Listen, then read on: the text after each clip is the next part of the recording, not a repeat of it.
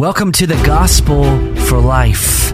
We have 4 Treasure Valley pastors committed to showing that the gospel is not just for that religious part of your life, but rather it's for all of life.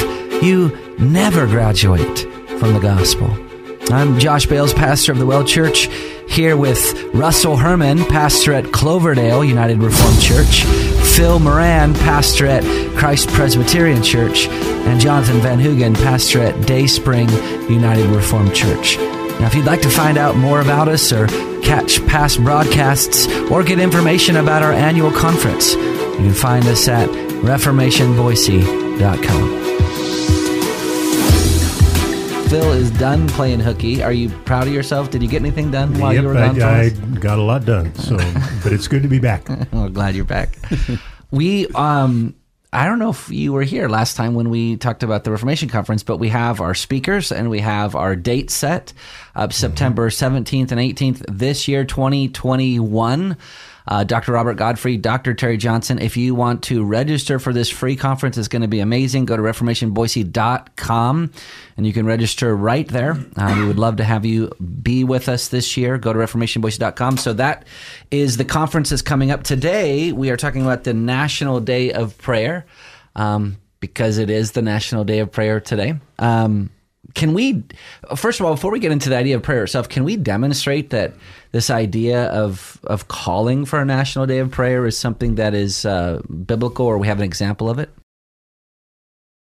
I don't have the passage in front of me, but Esther does when she is trying to figure out what to do in order to spare her people because of the decree of that has unwittingly been signed by the king. And she calls for the people to gather in prayer before she goes to the king to make a request of him. And so she says for all the people to gather and pray for her, which in essence is praying for the nation.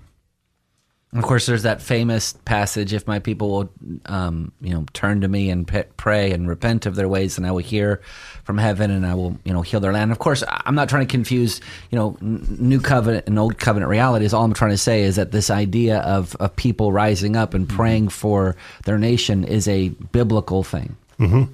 And that verse, if my people who are called by my name will humble themselves. Sorry, I got that wrong. Well, that's you were close. But anyway, that was speaking specifically to God's covenant people, Israel. But there is a principle there that applies to any people, that if we humble ourselves before God, that God hears, and God will answer a humble prayer, and that text implores us to pray as a people, not simply as individuals. Mm-hmm. If my people, who are called by my name, will humble themselves and pray. And the Old Testament principle is that the idea is that as the Jewish people were in other nations, whether in captivity or whatever it was, they were called to be a blessing to the place in which they were in captivity in. Mm-hmm. And the same principle applies to us. I mean, Paul writes in 1 Timothy that prayers are to be given for those that are in authority, for kings and all who are in high positions, that we may lead a peaceful and quiet life. Mm-hmm. So the same idea that's in the Old Testament is also in the New Testament, and the idea that we are to be a blessing to the place that we live. I think we just have to be careful that that our prayers are directed in the right vein for our nation. It's not for prosperity. It is, but not in the traditional sense of material wealth or military success or whatever it might be. Mm-hmm. It's for gospel prosperity. Yeah, for a peaceful and quiet life. Who doesn't want that? Yeah. Yeah. One of the things I think it's easy to overlook in the Old Testament is God, of course, is always dealing with Israel from essentially Genesis 15 on. but he also is dealing with all of the other nations, especially when you get into the major prophets. He directs his attention to Moab or to Philistia or to Egypt or to any Ammon or any number of other countries. And why? Well, because God just does have some sort of covenantal relationship with every nation. And I think that is a reason enough for a nation, any nation, to call out and ask mercy for God, that God would forgive them of their sins and that they would turn to him in true repentance. Mm-hmm. You mentioned off air, Pastor Phil, about how, well, we both were kind of talking about that in your generation, you feel like there was a little bit of an overemphasis on something. And I said, yeah, I think, but in my generation, there's a little bit of an underemphasis on something. Well, yeah, sure. I do think that we need to be on guard to turn patriotism into a form of idolatry. And please understand me. I love my country. I love the United States of America, and I think that the commandment that we are to love our neighbors it applies to love of country. There is absolutely no reason not to love our country and not to pray the best for our country, pray repentance for our country, pray for a turning. I pray in public worship almost every week. For revival in the United States of America, that there will be a turning back to God in our country. But it's also easy to forget that Jesus taught us to pray, "Thy kingdom come." That our primary prayer is that the kingdom of God comes among us in our lives, and that our primary allegiance as Christians is to God's kingdom. Remember, the New Testament says our citizenship is in heaven, and from there we await a Savior. So in your generation, maybe there's a little bit of blending amongst evangelicals between God's kingdom and the United States. Sure. So in my generation, I feel like individualism has so crept in that most people in my generation, many evangelicals in my generation, just don't care. Don't care about what's happening in the nation, don't care about what's happening amongst our leaders. And I think there's a really good lesson. If you guys remember in 2 Samuel chapter 1, King Saul died. And then David and his men tore their clothes and fasted and prayed for three things. They mourned over three things. They mourned over Saul's death. They mourned over Jonathan's death. They mourned over the people of God, which is the church. And it says that they mourned over the land or the house of Israel. So they mourned over not only the church, but they mourned over their nation. Mm-hmm. And I feel like that's part of our duty as evangelicals, to not just care about our own family, our own church, but also our nation.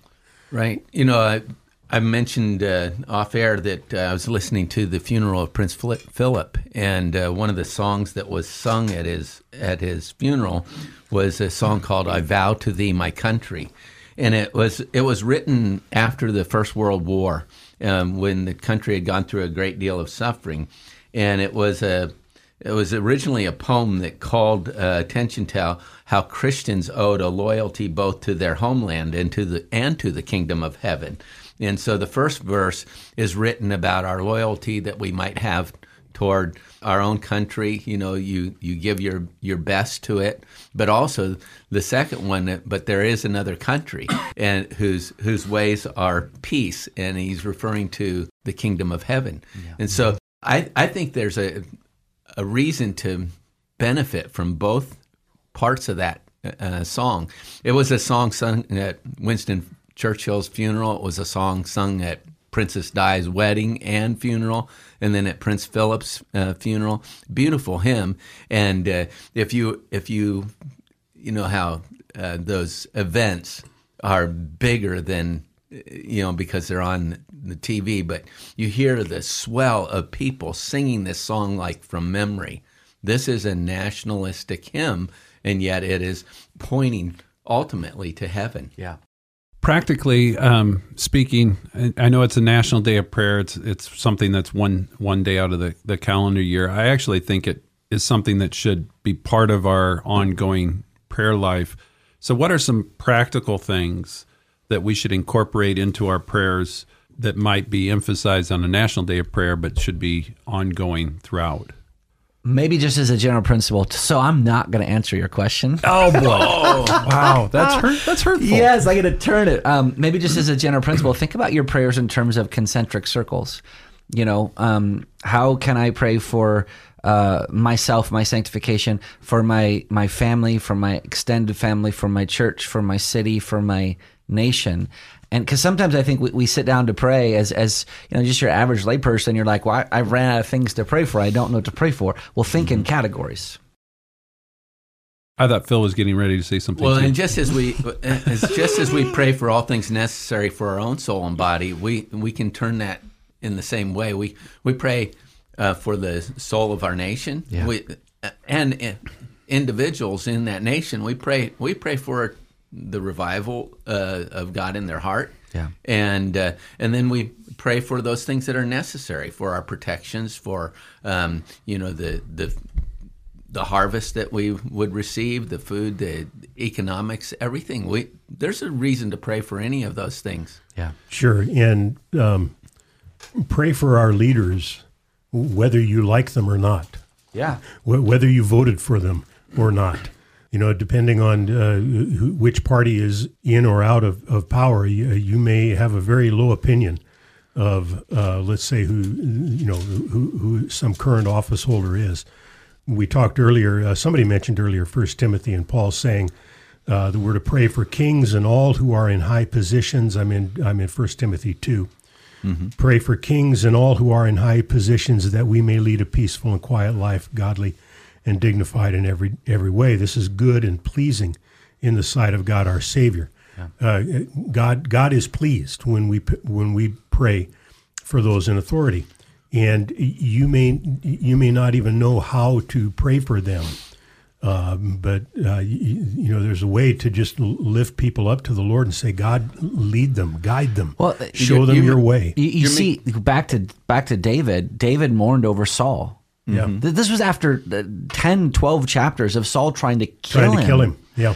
And in that instance, David reflected the heart of Christ. I mean, what did Jesus say when he looked at Jerusalem? Oh, Jerusalem, Jerusalem. He mourned. Mm-hmm. This is God's heart for all sinners. He says, God does not delight in the death of the wicked. So if you think that our leaders are wicked, or any particular leader is wicked, that should give you more incentive to pray for them. Well, Peter says, honor the emperor. And this is a point, even that's not a New Testament principle. That when the children of Israel were taken into Babylon, and they're in captivity, Jeremiah 27:17 says, the Lord is telling them, don't listen to these prophets that say, oh, this is just going to be a short time. We're getting out of here.